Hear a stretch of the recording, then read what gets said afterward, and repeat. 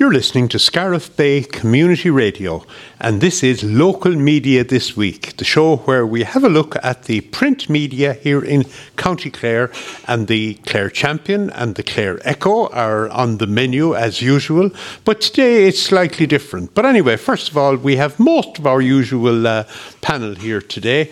We're missing David, he's unavoidably absent, and of course John S. Kelly. John, you're welcome again today. Thank you very much, and a Happy New Year to you all. And to you too, John. Also, we have Pat O'Brien. You're welcome, Pat. Thanks, Jim. And same Happy New Year to the panel and all our listeners around East Clare. Thank you very much, Pat. And beyond. And indeed. And replacing David today off the bench is Luke Fleming, another great programme in Prospect, Luke. You're welcome. We have to keep the Tungraney flag flying. Indeed, we do. Well, today we're going to have a slightly different format because in the first half of the programme we're going to talk to the editor and managing director of the Clare Echo, and it's the first time we've had him on this programme, and that is Stuart Holly. So we're delighted to have a chat with Stuart, and then in the second half of the show we'll have a look at some of the stories which are in the papers in the Clare Echo and the Clare Champion this week. And now we're delighted to be joined on the programme by Stuart Holly, the editor and managing director of the Clare Echo. Stuart, you are very welcome again to Scariff Bay Community Radio. Thanks a million, Jim, and I very much appreciate it. Stuart, we haven't had you on for some time, but just maybe remind us and our listeners about your own background. Well, look, I suppose I'm the editor and managing director of the Clare Echo newspaper. Just this past September, we celebrated 5 years in business. So it's been a quick five and a half years nearly now that we've been involved in the Clare media landscape. And I suppose a very enjoyable 5 years at that. I suppose prior to that, people might have known me as a reporter in the Clare People newspaper, which unfortunately has since closed. And prior to that, I was working in the media in Dublin for a few years across a few different titles in the national media. So yeah, that's pretty much me in a nutshell. So you have a good background in media and in journalism as well. Tell us about the Clare Echo, because I know we talk about it here every day, or every week, and we give our own take on stories that appear in the Clare Echo. But it's a free newspaper at one level. Mm-hmm. Yeah, I suppose when I worked in the traditional paid-for media, I had a fairly keen interest in business. I suppose coming from a family background, my father is a businessman. He had a pharmacy in Ennis. My brother has since taken that over, and I always took a keen interest in the business side of things. So I could kind of see the way things were going in the paid-for print model, and I thought there was an opportunity to do something a little bit different in County Clare. Where you would have the newspaper funded by advertising, but still provide a quality product that has, I suppose, a very interesting news offering. And that's developed even more over the years. I probably did never really want to get too much into sports coverage, but that's something that we've actually, I suppose, put a lot of emphasis in recent years, and a lot of that is down to the great work of Paddy McMahon, my head of news and sport. Paddy's like a man, he can't be tamed. So if I tell him we don't have a budget for sport, he won't listen to me, and he'll start going on his own path, and he kind of pulls me along with him. So that's something that we've, I suppose, gone a lot stronger on in the last year. Of course, he's a practitioner himself as well, in that he's on the Newmarket and Fergus senior team. Yeah, exactly. Yeah, and sometimes the politics of GAA can be a bit close to the bone as well, because we have Éire Oakman and Niall O'Connor inside the office, and Paddy, who's a blue on the other side. So. It's like being between a rock and a hard place at times for me. I'm supposed to be the boss, but it doesn't feel that way at times. Yeah. Sure, John here. Hi, John. I'm thinking, I'm a shareholder. When we speak of advertising, we're speaking of profit or loss, I should imagine. And the number of community papers, hasn't really expanded, has it, throughout the land? And what is the reason for that? Yeah, well, I mean, quite the opposite. I mean, even if you look at County Clare, when we arrived on the scene, there was Clare Champion, which is a very well-established newspaper. But beyond that, there was the Clare Courier, which was based in Shannon, the County Express, which was the monthly newspaper, and the Clare People, which was another weekly paid-for newspaper. Yeah. Now, the three of those have all disappeared in the last 5 years. And it's a pretty good reflection of what's happening around Ireland, and not just Ireland, across the UK and further afield. And I suppose it kind of actually. I was talking to a guy who today who's he owns a record company. He actually is based out of Kilfenora, of all places. A guy called In the Gallery, and it's a very similar situation to what happened in the music industry. Is that Spotify came along, and before that there was Napster. And I suppose you have these really, really cheap platforms, and people, they really value music, but they're getting it for such a cheap price now that in terms of, doing it as a profession, it's become very hard. So the newspaper industry is very similar to that. Whereas in, the 80s, the 90s, everybody was buying a newspaper. The Clare Champion, for example, would have been sending 25,000 newspapers every week. And they would have been, very little competition, and there was no online competition. So all of a sudden, when the online side came along, it's really had a massive impact on the whole media landscape. And I suppose coming back to the reason why I set up the newspaper, the big problem was that people weren't buying newspapers anymore. So I said, well, we need to find a way around this, and hence the advertising model. Now, I suppose we've developed on that in the last year. About 10 months ago, we launched our online premium model, which asks readers to pay €3 a month for the first 6 months, and then it goes up to €8 a month. So that's kind of, I suppose, expanding on what we're doing, and it's not something I probably had planned for at the beginning. That kind of leads me to a further observation. Does the paper have a political philosophy? What do you mean by political? Like, as in a political leaning, or? Yes, I mean, does it have a vision? Does it like the idea of being an influencer? I don't think that was ever. I mean, you could ask different people within the Clare Echo separately, and they might have their own ideas on that. But certainly, personally, it's probably something that just comes with the territory a little bit, maybe unbeknownst to ourselves. And I suppose you might put something out there that has a bigger influence than you realise when you hear the feedback. But I don't think it's something that we kind of aspire to do. I think the most important thing for us is getting information out there to people. And I mean, that's what people really want, especially on a local level. They want to get their information as quickly as possible, and they want to get the most hyper-local information. So really, that's what it comes down to. And even in the last year, if people are subscribing to something on a national level, whether it be the Irish Independent or the Irish Times, they might do that because they like to be informed from commentators who might write a 2,000-word article.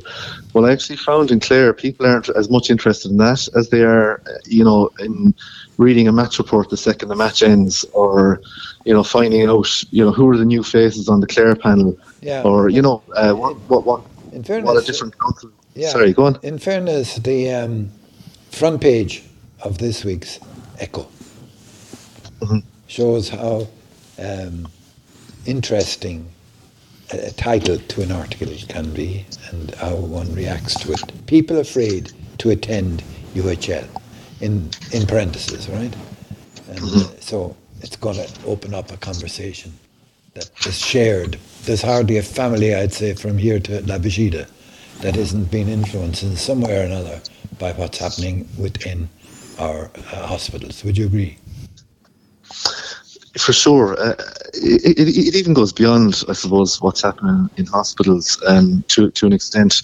I mean, I actually had a look back over our front pages over the last year before I spoke to you, and we had front pages about Shannondock, we had front pages about ambulance waits, and we had numerous front pages about UHL, and it's almost like Groundhog Day. You know, in January last year, we had 2 front pages about record overcrowding on trolleys at UHL, and here we are again, and it's more chaos. So it's a very unfortunate situation that that was one of the main stories of 2022, and it looks like it's going to be the same again in 2023. Yeah. I'm just looking at the, you were talking about your model there, which is a free newspaper and then premium online. Do you see that? How do you see that developing, perhaps over the course of the next year, or even further ahead? Yeah, well, when I first flagged the idea in the office, I think most people were a bit surprised, because when you get a free newspaper product and then you want to charge people online, it can be a weird juxtaposition for some people. But I think that the main thing for me is that with the free print model, the most important thing for that to work is that the advertising works. When it comes to the online, it's about having quick, accessible content that's engaging and that is informative. So, in a way, it's almost like having 2 separate business models. And it all comes down to, and before we went on air, we spoke about it. It all comes down to, I suppose, having a profitable media business, which is a really, really hard thing to do, and it's something that actually became more difficult in the last year for a variety of reasons. Inflation being a massive factor that's impacted all print media companies. So yeah, look, I suppose it's an unusual, and I think we may be the first in the country that has a free newspaper and a premium online model. The Limerick Post did a similar thing around the same time, just after us. So it's nice to get in there as the first one to try something new. And our expectations have far been exceeded in the first year in terms of how many people subscribed. And if I'm being honest, we've converted about 3 times as many people as I had hoped in the first year. So it's been a good start. Stuart, Luke here. How are you? Just a question for you, sort of in relation to that.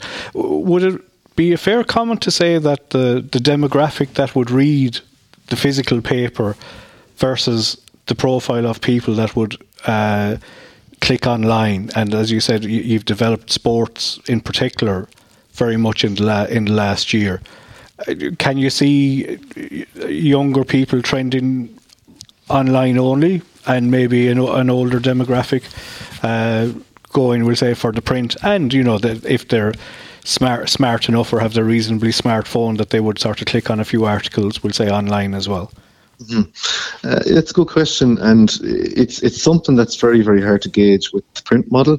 The only way we can really gauge that is when people email us or call us or respond to adverts within the paper.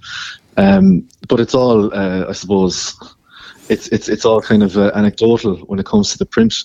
But with the online, you can actually look at the analytics in terms of, I think there's 5 different age brackets, and you can actually see what percentage of your reader is certain age group. So 18 to 25, which is the first age group, is actually quite low, and it always has been. But then across every demographic after that, it's very, very consistent between, we'll say, 25 and 40 and 40 and 55, et cetera, et cetera. So from what I can see, our demographic of readers is really, really even split, except when it comes to the under 25s. So maybe that's more to do with that, college students don't care about the news. At least I hope it is anyway. And not a reflection on the type of content that we're putting out there. Stuart, Pat O'Brien here, Stuart. Hi, Pat. Just on the advertising, is it difficult to get advertising now? Because we recently had a programme from the University of Limerick, and they had statistics inside where the amount of advertising on print media was way down of recent years. So I was just wondering how difficult it is to get advertising at the present time, or is it a big is it a big problem to get it? I can only, I suppose, give feedback in terms of our own experience in the Clare Echo, and it was certainly a lot harder for us 5 years ago than it is now, because I suppose we're a much more established product than what we were when we started out. So I suppose I spoke about it being a difficult year in terms of inflation. We've sold more advertising year on year. We'll say take out the 2021, which was, 20 and 21 were very unusual years, but we'll say 2022, we had a jump from 2019, which was our last year pre-COVID. So we continue to sell more advertising every year.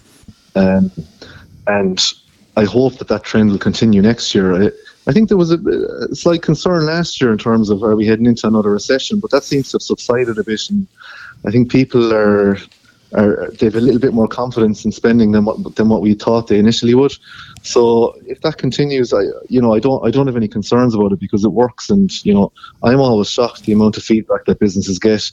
And we certainly have a lot more businesses that are, repeat advertisers with us. I mean, you can see it if you look at the paper every week. A lot of the same businesses are advertising with us week after week, because it seems to work for them. And thankfully it does, because that's what's keeping us in business, and that's what helps us put the news out every week. Can I come back to the question of gender presence in the newspaper? I would have noticed that from the commencement of 2 years ago down to now, that some more space is being allocated and allotted to ladies, whether it is football or whether it is soccer or rugby. Their presence is very, very pronounced. And I'm wondering, was that, if you agree with me, and secondly, was it a policy? And in that regard, the paper presents a great possibility for influencing. Yeah, I think it's something that we definitely have to be conscious of. I mean, I have a young daughter myself, and I've got a number of nieces, and I think I'd like them to grow up in a world where they can look at somebody as something to aspire to. Yes. But thankfully it seems to be something that happens across most media outlets now. You asked whether it was a policy. It never was a policy, but it's something that was brought into focus with the 2020 initiative. I don't know if you remember the 2020 initiative. I think the tagline was "Can't be seen," or what was that? You'll have to cut that bit out. Well, I think it was to do with women in sport. Can't see, won't be, or something like that, wasn't it? So yeah, something along those lines. So that year, Paddy did a series of interviews every 2 weeks with women in sport. Whether it was at a management level, or could have been a local tennis player or a camogie player or a rugby player. The likes of Emer Considine, and they've really, I suppose, shown young girls that there's great possibilities for people in terms of where they can go with sport. Yes. So we'd certainly love to continue to grow that, and I think that there's definitely an appetite for women's sport. I mean, you can see it yourselves there in East Clare with Scariff Gunlow with the camogie. I mean, they're really good role models, and I think that needs to be highlighted just as much as the likes of Ballier and the hurling. Absolutely.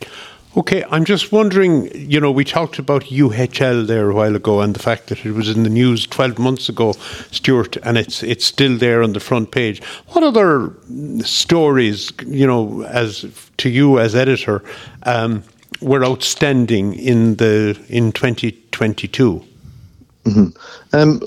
Look, I think the one that stands above everything else is the Ukrainian situation, and I know that that's a global story, but it's had a profound impact on County Clare, and I mean it's had a big impact on every county in Ireland, I think. But Clare has punched well above its weight in terms of how we've responded to the crisis. If you go back to March last year, we carried a story when the war started that Clare would be taking 1,000 refugees from the Ukraine. And when I heard, it was actually a comment made by Councillor Pat McMahon, And when I heard that, I said, "There's no way that 1,000 refugees from Ukraine will end up in Clare." And here we are a year later with 4,000 Ukrainian refugees here.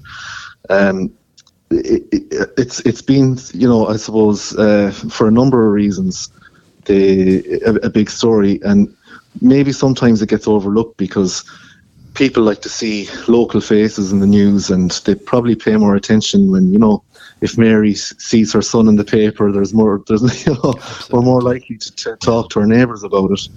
But the Ukrainian situation has had a profound impact, and some are positive and some are negative. I mean, if we're to talk about the positive side, it's like just before Christmas there, for an example, kids from Dora National School went to the Educate Together school, where there's quite a number of Ukrainian children, and they gave them Christmas presents. Just as a gesture, the kids decided that themselves, that they wanted to do that as their gesture at the end of the year, just to make the Ukrainian children feel more welcome. So that's kind of the positive side, and the I suppose strong community side. But there's also been some negative spin-offs, and people might be slow to directly, I suppose, say it, but because there are so many Ukrainians being housed in local accommodation, it's probably hurting our tourism industry a little bit, and there's a number of businesses that suffered last summer because of it, and will probably continue to suffer because there just aren't enough tourist beds in the county at the moment. Obviously, look, there's nothing you can do about it, unfortunately. I mean, their situation is it's an awful situation that all those people are in, that they've had to leave their country. But it is one of the other sides of it, that there are businesses suffering now, and inflation, I suppose, is another thing that's I suppose come about off the back of the Russian invasion. So I'm rambling on a bit here now, but I suppose the point I'm trying to get to is that the impacts have been very wide in terms of. So that's been probably the biggest story, I think, in the year. There's been a number of other ones that we always like to cover, and I suppose continue keeping up to date with. That's the pyrite situation that's affected a lot of homeowners in County Clare. There's Shannon Heritage. What's going on there? There's a standoff between Clare County Council and the government in terms of the Clare County Council taking over Shannon Heritage. And what do you think? Can intrude on that? What do you think should happen with regard to the Shannon Heritage? Well, from what we gather, there's going to be a resolution to it very soon. But it will end up in the Clare County Council hands by all accounts. But I suppose they've said what they need to make it happen, that they need a package of 15 million from the government. The government weren't engaging with them for a long time. I don't know why they weren't, because this needs to happen. I mean, I spoke about the Clare tourism product already. I mean, Shannon Heritage is central to that. I mean, in East Clare and North Clare and West Clare, it's such an important part of County Clare. So there is going to be resolution. It's one of those things that I suppose the government dug their heels in, and there was a bit of a standoff, and hopefully that'll be resolved in the coming weeks. Hopefully.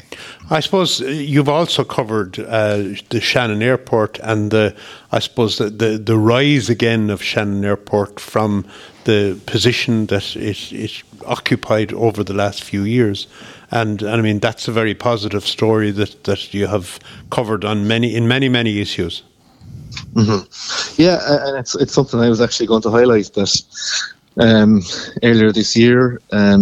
Mary Considine said, who's the CEO of Shannon Airport, that she hoped that by the end of 2022 we'd be at 80% of pre-COVID levels in terms of passenger traffic. So it'll be interesting to hear how that transpires.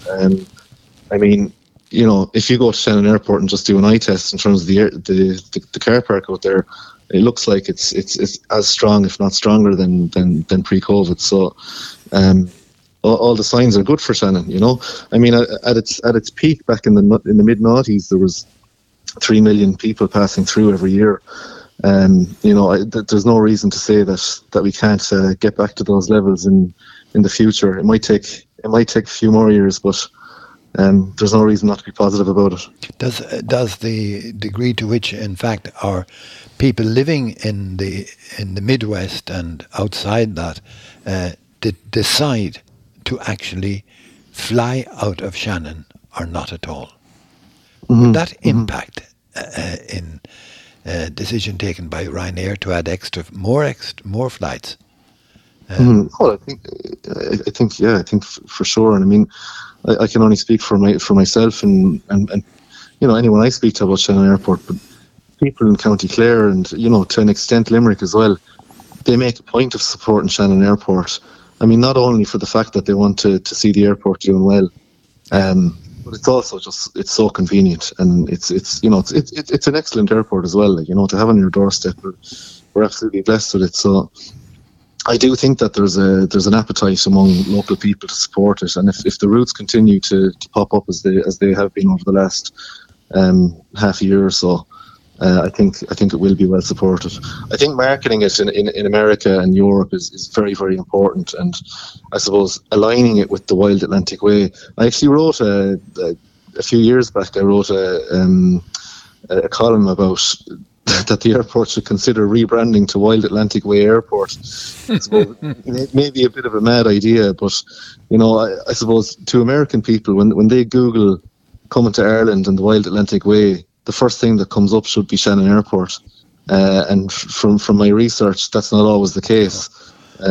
It can often direct people to Dublin Airport, and I think that's a big issue. I think they need to align themselves really, really strongly with the Wild Atlantic Way, and I know they have been trying to do that. But that's the golden goose they need to get on the back of to promote it on the other side of the Atlantic and in Europe.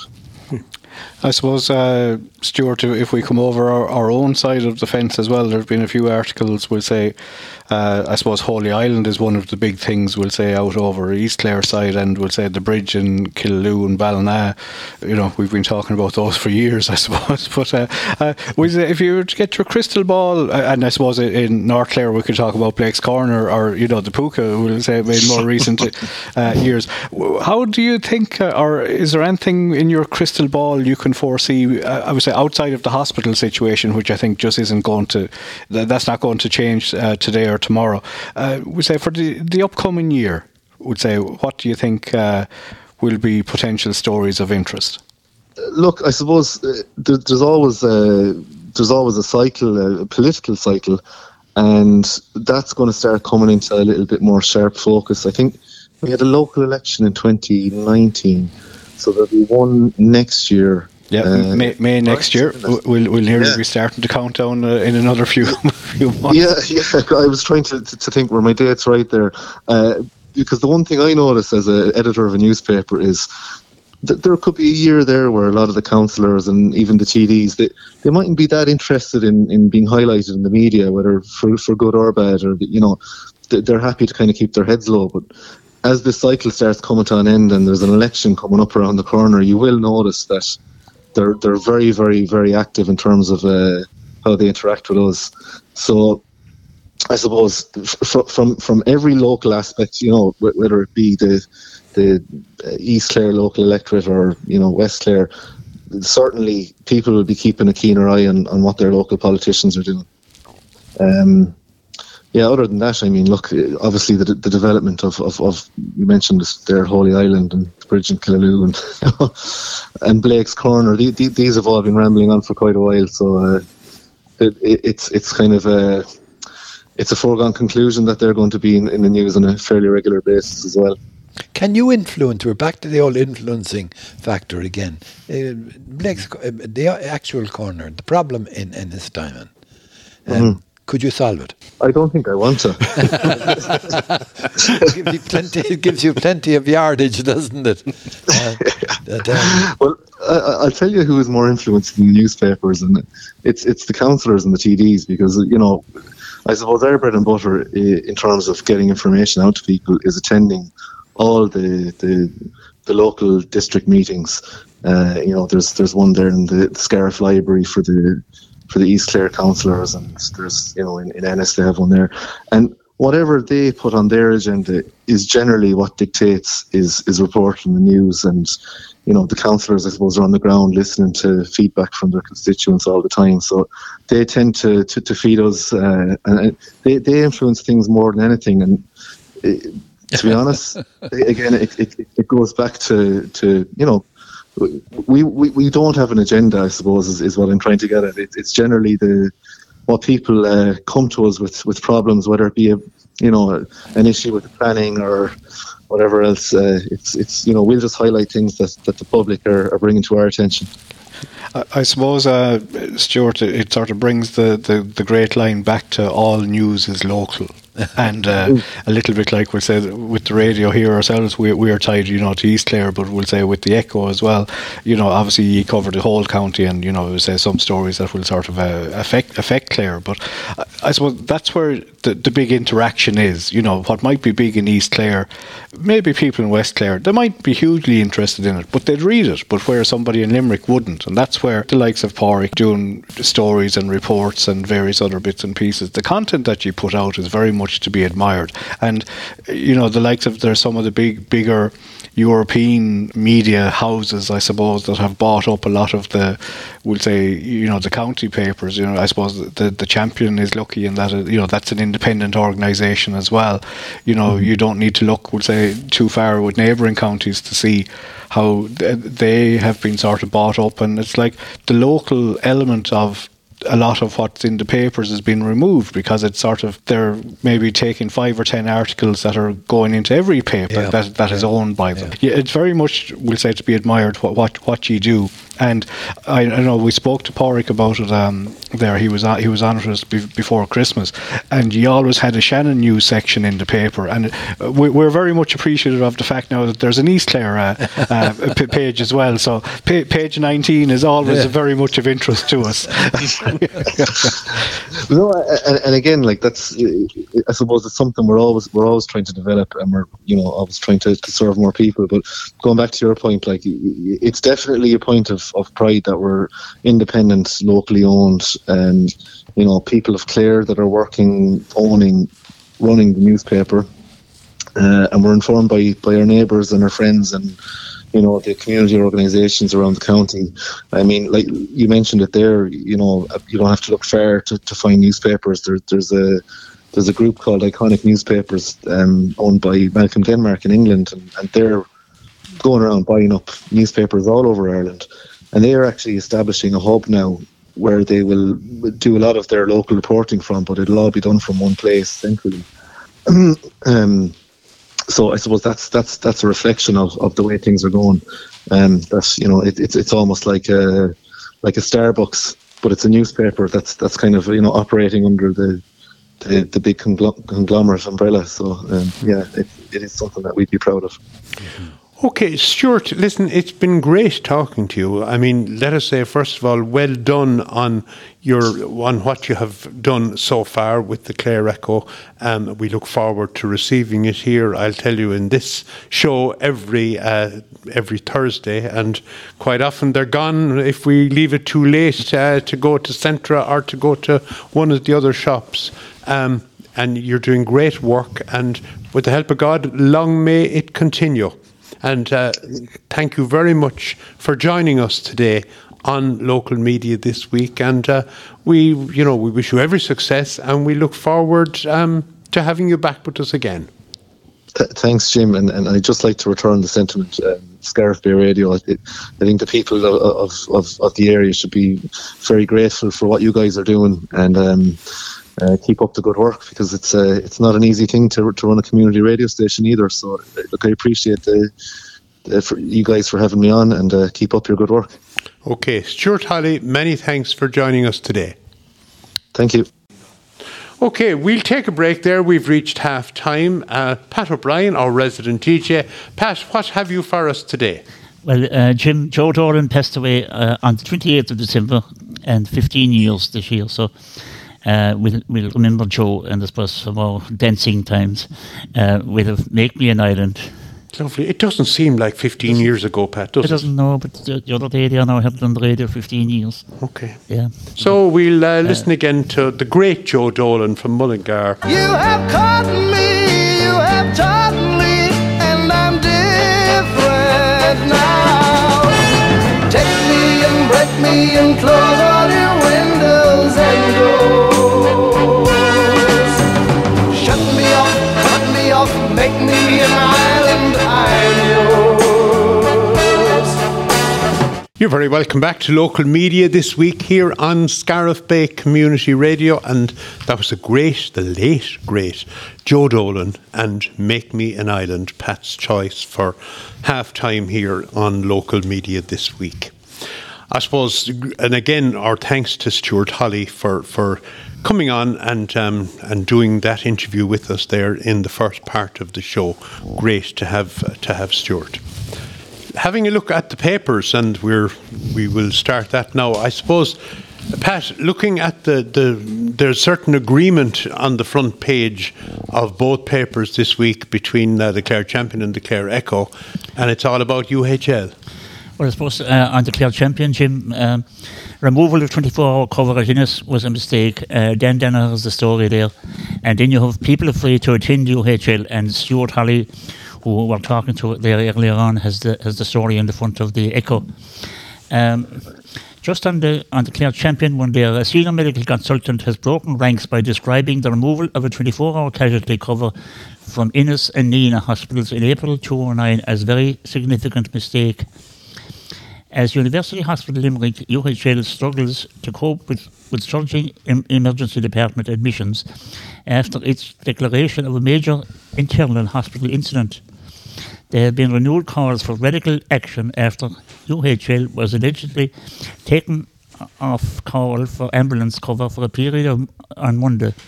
Apart from very serious cases, ambulances spend long waiting times trying to access UHL. The number of patients on trolleys in the Midwest totaled 113, and outpatient clinics were cancelled in UHL.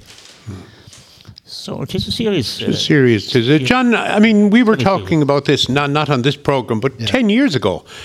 We were talking about Limerick and the problems there. And how is this it hasn't been solved? Well, we were promised a centre of excellence. Do you remember that? Indeed I do. Right, okay. The centre of excellence involved cutting the limbs off the outlying hospitals like Ennis and Nina, isn't that right? Okay. The centre of excellence, did that succeed? It certainly didn't succeed. It didn't succeed. Things are gone from bad to worse. I mean, here's Professor Lyons. Professor Lyons. Declan Lyons. Yeah. Declan Lyons. Okay, he is saying this, and what are we to do? The poor he knows what he's talking about. He sure does. He's in the thick of it. The only thing I would say in relation to it, there's not much point in he saying it. Yeah. Right? Because unfortunately he's not a politician. And it's the politicians are the people that are responsible that made the decision, have continued to make it, denied that there was ever any issues in relation to it, when, as a man says, anyone on the ground would tell you there was going to be. And as well as that, John, you have to say the population of the country has increased in the time as well. The facilities have gone down to care for people. So, of course, you're going to wind up with issues. Yeah. Well, just a little anecdote. A friend of mine the other day during the week in Ennis fell and split her forehead or her head. Not terribly serious, but there was blood flowing. And people came to her aid, and they were talking about summoning an ambulance. Yeah. And the ambulance was going to bring her to UHL. And she dug her heels in and said, I am not going to UHL. So the ambulance was cancelled. A taxi was got, excuse me, and she was brought up to Ennis Hospital, to the injury unit there. Now, thanks be to God, it happened at about 5 o'clock in the evening. The injury unit is open until 8. Yes. She was brought into the injury unit. We were around Ennis, and I went in there just to see how things were going. And how were things Absolutely there? Fantastic place. She was seen in no time. Yeah. She was brought in, stitched. Thankfully, her injuries weren't terribly serious. They could have been, but they weren't. But it was the most fabulous place. Well, now, Jim- if that happened at 9 o'clock at night, No, that's what we're going to come to. Jim, yourself and Luke and Pat have been appointed to head a ministerial junta, okay, to solve this problem. I'd be looking for Michael O'Leary's phone number Michael O'Leary, what would you want from him? but to get rid of the huge wedge of management Yeah. or lack of management that exists. Yeah. Because I have not come across anyone, and I think we have all over a period of years come across people, either ourselves or close family people, that have received care in a hospital, and would say in University Hospital or the regional, whatever you want to call it. Very few people, if any, would have any complaint about the quality of service you get when you're actually there. It's actually trying to get into it is the problem. Yeah, but what we need And that in has order- always been the problem. All right, you look at online during the week. HICWA came down and did an examination, and going from 120 people on trolleys the day before to HICWA appearing, suddenly there were zero. Where were they gone? But sure, this is my point. I said, no, that was obviously a planned visit from HICWA. Now, I know HICWA do unplanned visits as well. The management that are allowed to do that, we have a problem in this country that we tolerate that type of nonsense. Would you say that, Jim? yeah, money won't solve it because money hasn't solved it up to now. It's the structures. It has to be the structures in the HSE, and particularly in Limerick and In the probably Midwest. In the Midwest. Yeah. In the Midwest. You look at the waiting lists in hospitals at any time of the year, and UHL or whatever the hell it's called now, is near the top on nearly every occasion.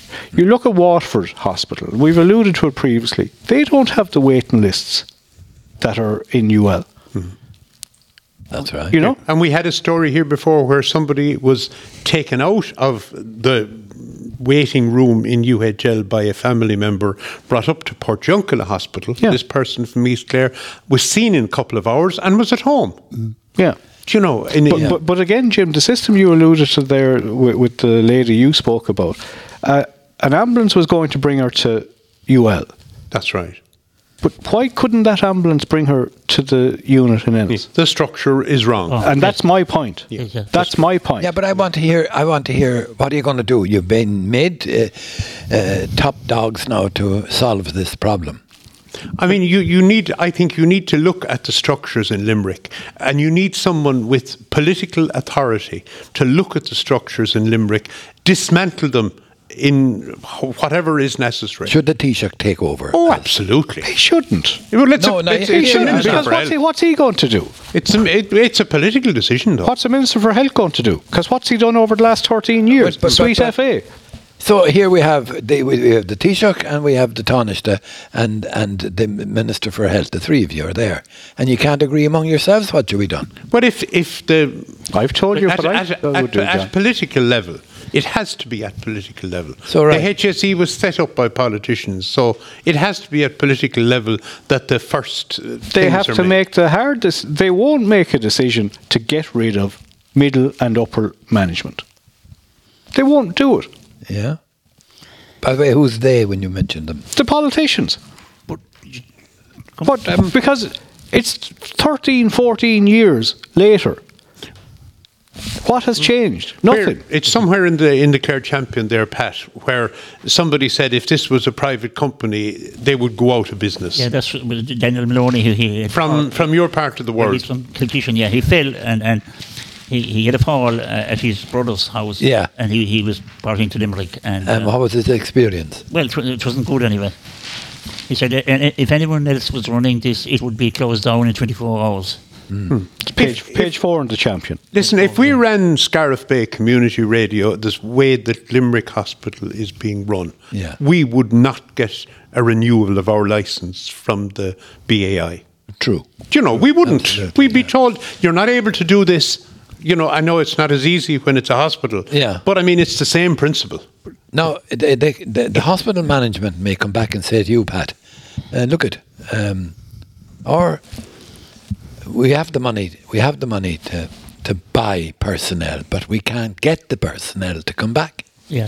Yeah, but part of the reason for that, John, is that you might be able to get them, but when you put staff into a situation where they are under so much pressure that they can't cope, and that they are being driven to exhaustion because the upper levels can't sort of organise an ease up in a brewery. Do you agree with that, Pat? Yeah, there was a woman on Joe Duffy show yesterday, and I think Jim, you helped us with. Where she worked in the medical services, but she was an old woman now. She was retired, but she fell outside her own house. Yeah. She broke her wrist and she sprained her lung badly. Yeah. And her face, and she was in a trolley inside in UL. I don't know for how long. She was there a long time anyway, and there was no one coming near her, and she was shouting, even looking for a glass of water because her mouth was dry. So, you know, I suppose if we go back to something like what Jim was saying there, that woman that fell in Innis, if those type of things were sorted out, it might help it a bit, because it looks like that everybody that if something happens to them, they're funneled into Limerick. So let's extend the opening. Because extend the opening in Innis, 24 hour. Yeah, and St. John's and Indina. And that will take a bit of some pressure off it. What do you think of that? Luke, would you be happy with that? Well, again, I don't know. The great argument they gave when they closed them initially was that they said that you wouldn't have the numbers going through to keep the people performing at adequate, whatever the levels that they would need of training and all the rest of that to do it. But certainly an argument could certainly be made to extend it. Right. So maybe not 24 hours, but maybe it's not working now. No. So Michael McNamara, are you listening to us, Michael? Because Michael has voiced his views quite stringently, hasn't he? But it is Michael McNamara, but also we'll say Cathal Crowe, Senator Timmy Dooley, Joe Carey they're part of the government. They are. Yep.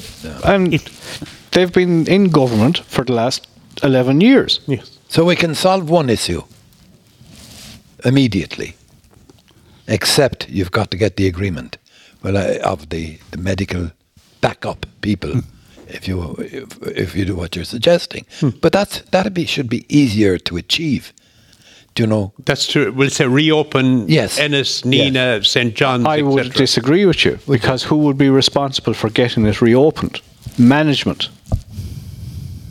And they have shown by their actions over the last 13 or 14 years that they're not capable of managing. But it's a system that must be wrong, because not the same personnel have been there for 14 years. Yet the same problem is there, isn't that it? If there is a problem with the system, John, who are the people responsible for changing it? Well, I would imagine that we have to think in terms of the department that is in question, the Department of Health and the Department of Finance. But if Waterford is running okay, if Waterford is running okay in general, but my point being, the politicians aren't going to go down and sort of say, lads, oh no, you can't do it that way. We want you to have 100 people on trolleys. Yeah. So. Just Parlick I saw here, and there's just a small bit from Professor Lyons again. I'll just read it out. In human conditions described as UHL, Parlick is saying, but Professor Lyons said a significant mistake was made in 2009 when health services in the Midwest were reconfigured. And then he says, Professor Lyons gave the example of a Clareman who recently attended UHL. I saw a patient, elderly gentleman living alone from West Clare, the type of patient that prior to 2009 would not have come near UHL, which was found collapsed, taken by an ambulance, past Innis General Hospital into UHL, where he spent 3 days on a trolley, only to go back into an ambulance and back into Innis General Hospital. Shocking. Yeah. Which is the hospital he should have been brought to in the first place. Pat, you've put your finger there on a crucial. Yeah. Yeah. Okay, listen, we're getting cross here. talking about it, and I don't, we have to we actually, have to get cross. And It is crazy system that we're in the 21st century that we have a general election coming up in less than 2 years. What say a hospital candidate for Limerick East? They did it in for Limerick Roscommon, City, and it worked, didn't they? Was it Fitzmaurice? and I think it was in Watford as well. Yeah. Anyway, we'll go on. A couple of other things, and we're a bit short of time now today as well. Yeah. I see Cathal Crowe is having a spat with Sinn Féin in relation to the name of the common in Ennis, called after Padder Clancy. I'm just now the ins and outs of it. I maybe not going to get into, but what? If you want to call your common after a certain person, what rights, do his family have in Interesting question, that regard? Jim. I mean, there isn't any precedent for this, is there? Not that that you're I'm aware of anyway, No. do you know? Yeah. But I mean, if Padder Clancy's family, which apparently they are totally against Yes. Sinn Yes. Féin calling their common this, Yeah. presumably it's legal and they can do it. But I mean, should they do it if the family are very much against it? Well, certainly not in my mind. I certainly wouldn't agree with going against the family in that regard. Not at all. It's just it's an interesting is. it's an interesting question. I yeah. don't know whether you have any ideas in that, Pat, or any thoughts on it. I don't know, but if the family weren't happy with it, maybe they shouldn't go ahead, and maybe they should have gone to him and said, look, we'd like to honour Padder Clancy. But if they haven't done that, then I don't know. You would imagine they should have done it. Yeah, Dunno. yeah.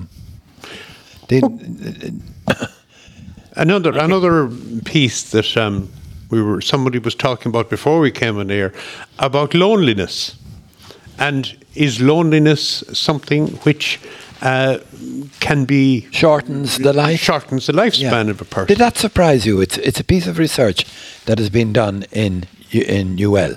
Yeah. Okay. It's on page 8 of the champion. Yeah, and it's an interesting finding, but it's not one that would have surprised me. That engaging with community and not isolating oneself is a healthy pursuit.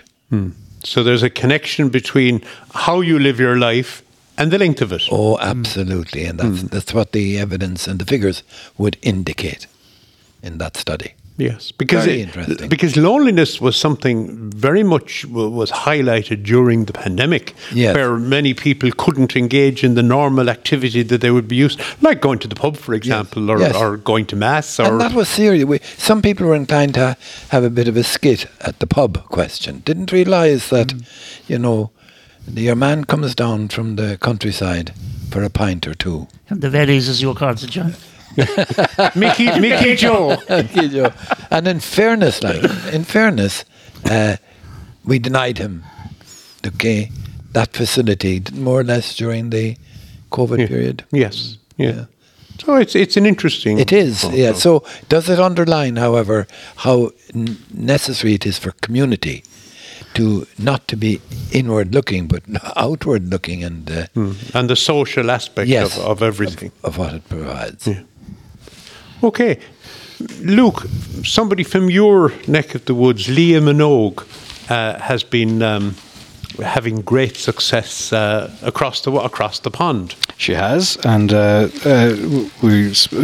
Stuart was talking in the first half of the show about the contributions, we'll say, that we have now, we'll say, from female sports stars, and Leah, very much a lady to be admired in the sport of handball, and she had a trip out to San Francisco, and she was playing in the under-19s final, and so she's 18 years of age, and they said she did not disappoint, making sure the 8,000-kilometre journey and her Christmas away from home was not in vain, as she claimed both the 19 and under-19s singles and double titles with her Wexford teammate Jodie Keeler. So her first inaugural international tournament with Ireland, and she came back with medals, and I think the team that went out, they came back with a big load of medals in general. And I said she has a younger sister coming up who I'm told is nearly as good as her. I have potential to be even better. Yeah, she won the Tim Healy. It's a big tournament in this Carroll underage.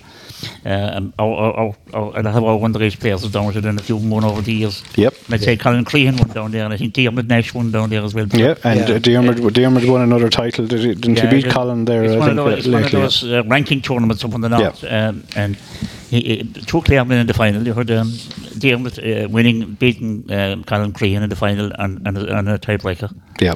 Okay, well, when Leo and Pat come back from their Christmas break, I'm sure they'd be delighted to talk to her. Jim, there's a very important social event taking place on December, what date is it now?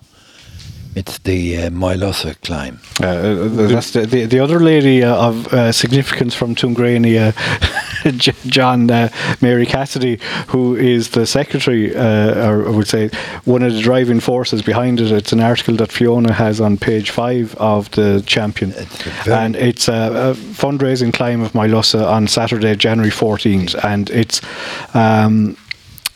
to mark the contribution of the late William MacLysaght. Yes. To all that has taken place at, we'll say, Raheen Centre. Yes. And of course, the money will be spent on buying a replacement bus. Yes. For Raheen Hospital. Yes.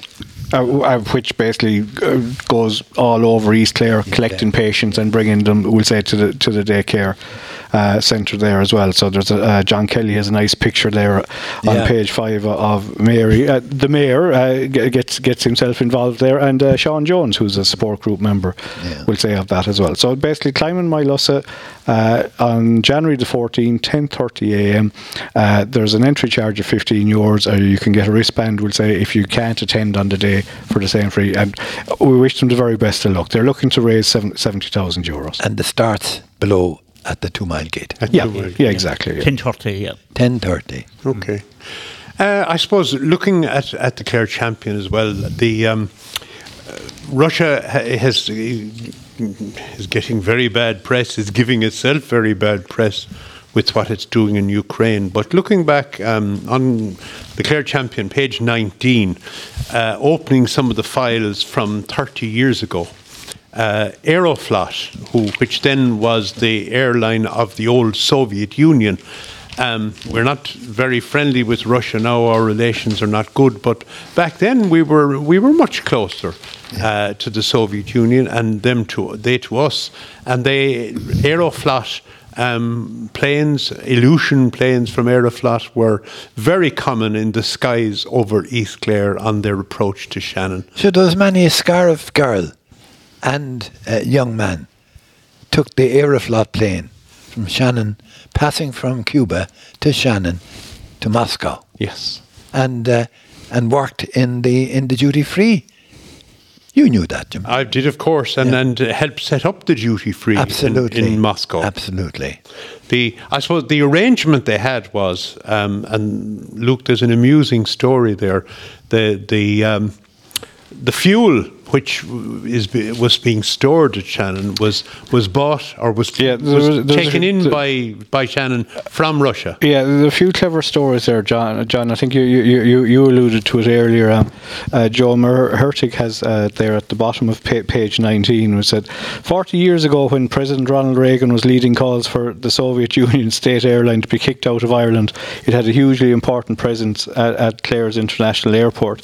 And there was one occasion, there was a Korean air tragedy. I think we remember when a Russian missile knocked down an airplane. A Japanese airplane, I'd say, over near Korea. Yeah,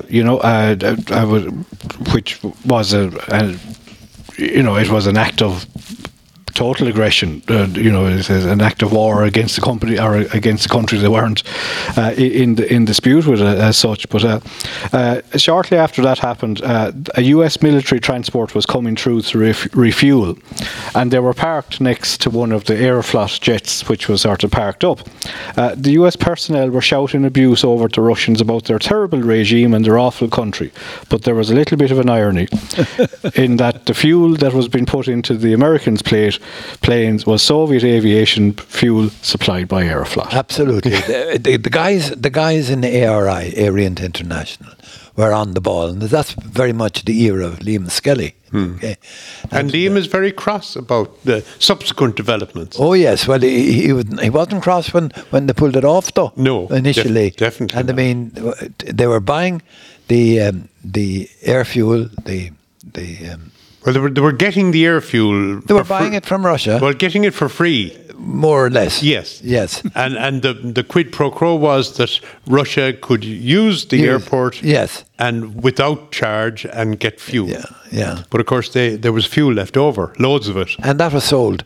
In fact, you're quite right when you say that the American military aircraft that was beside the Aeroflot one was filled with Russian fuel and at top dollar. Yes. Okay. Isn't it strange that back in the 1980s the clamour was like, get the Russians out of Shannon. Shannon shouldn't take in have the Russian planes. Yeah. And for the last number of years, it's the identical clamour, but don't let the Americans use Shannon.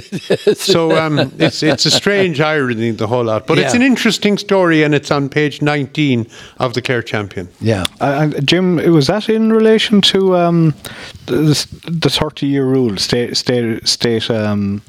Yes, well, some state papers. Some papers can be released after 30 years. And this is where, I suppose, looking back at this time, this story was and of that's interest, where it was, where Gareth Fitzgerald was under pressure from Ronald Reagan to kick the Russians out. Yeah. Yes.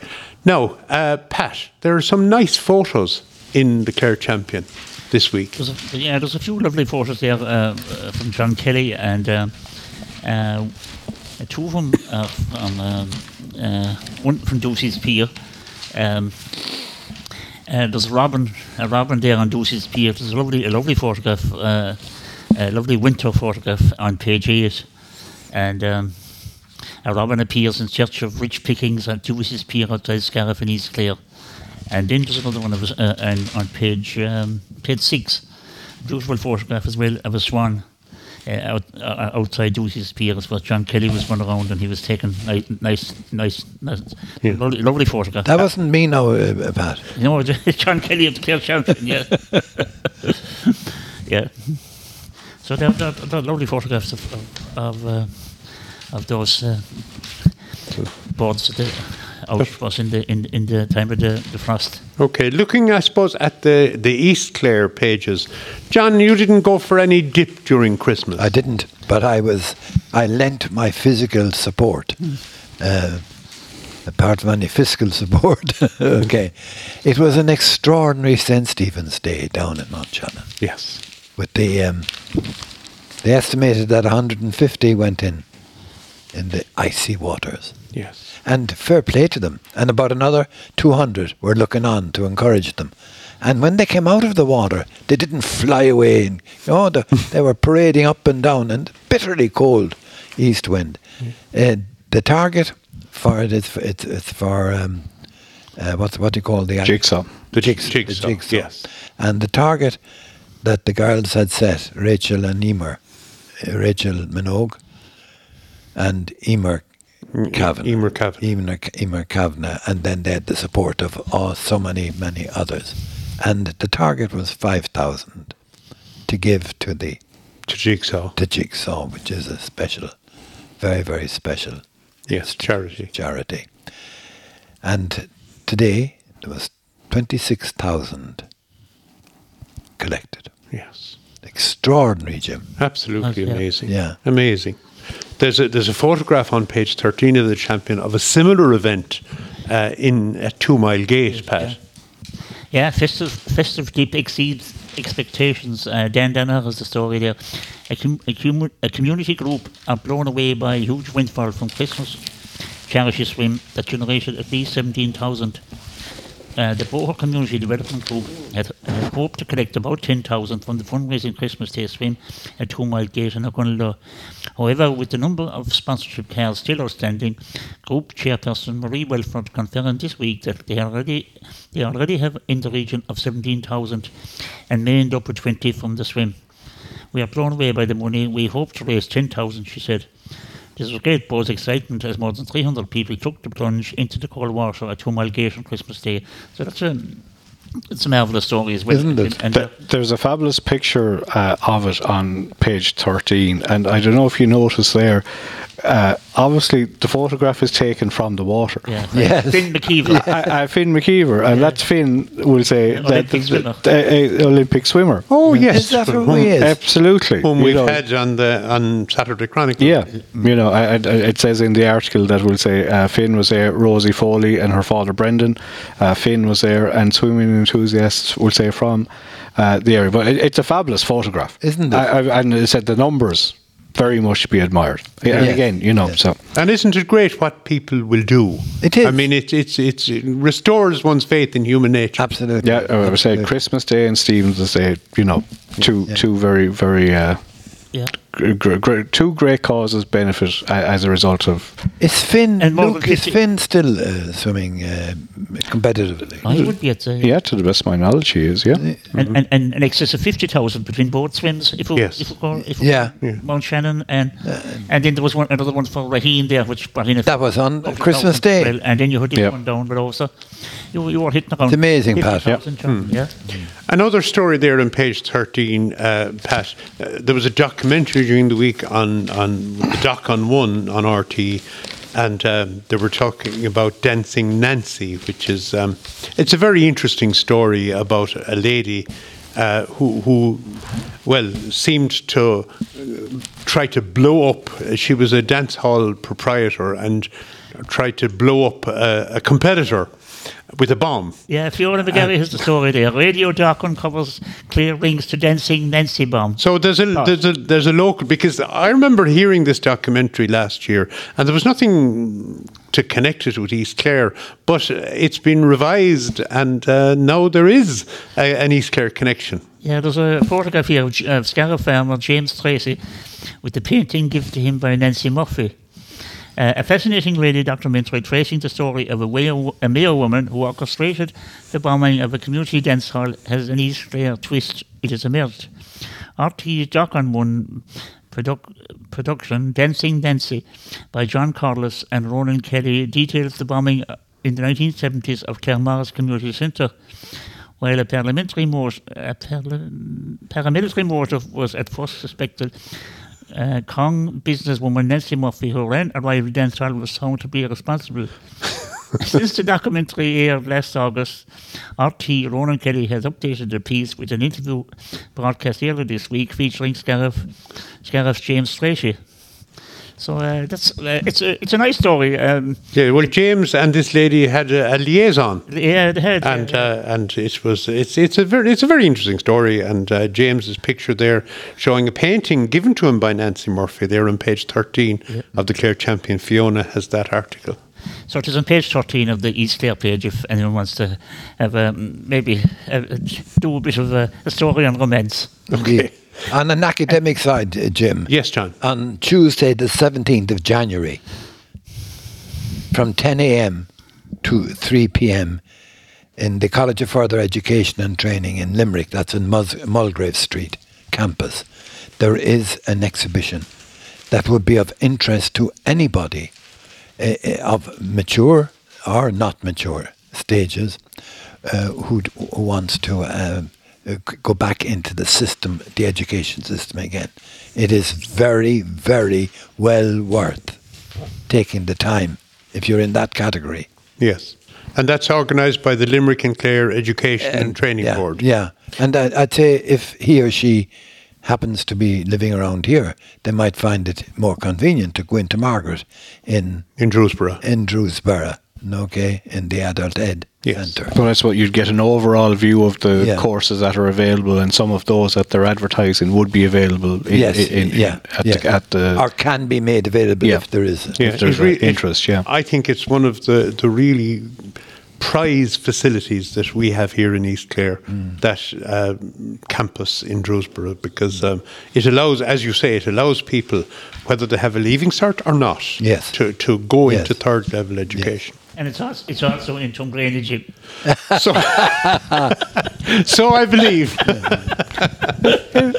What more needs to be said? Listen, what can you say? We better wind it up there. Well, you've page 19, we'll say, in the Echo as well, Jim, for, we'll say, the East Clare notes, and there's a few issues I think that might have been raised, we'll say, before Christmas as well at the elections. There's or not the elections, at the council meetings, there's speed signs, and also in the bottom of the Champion, Fiona's writing about the public to have their say.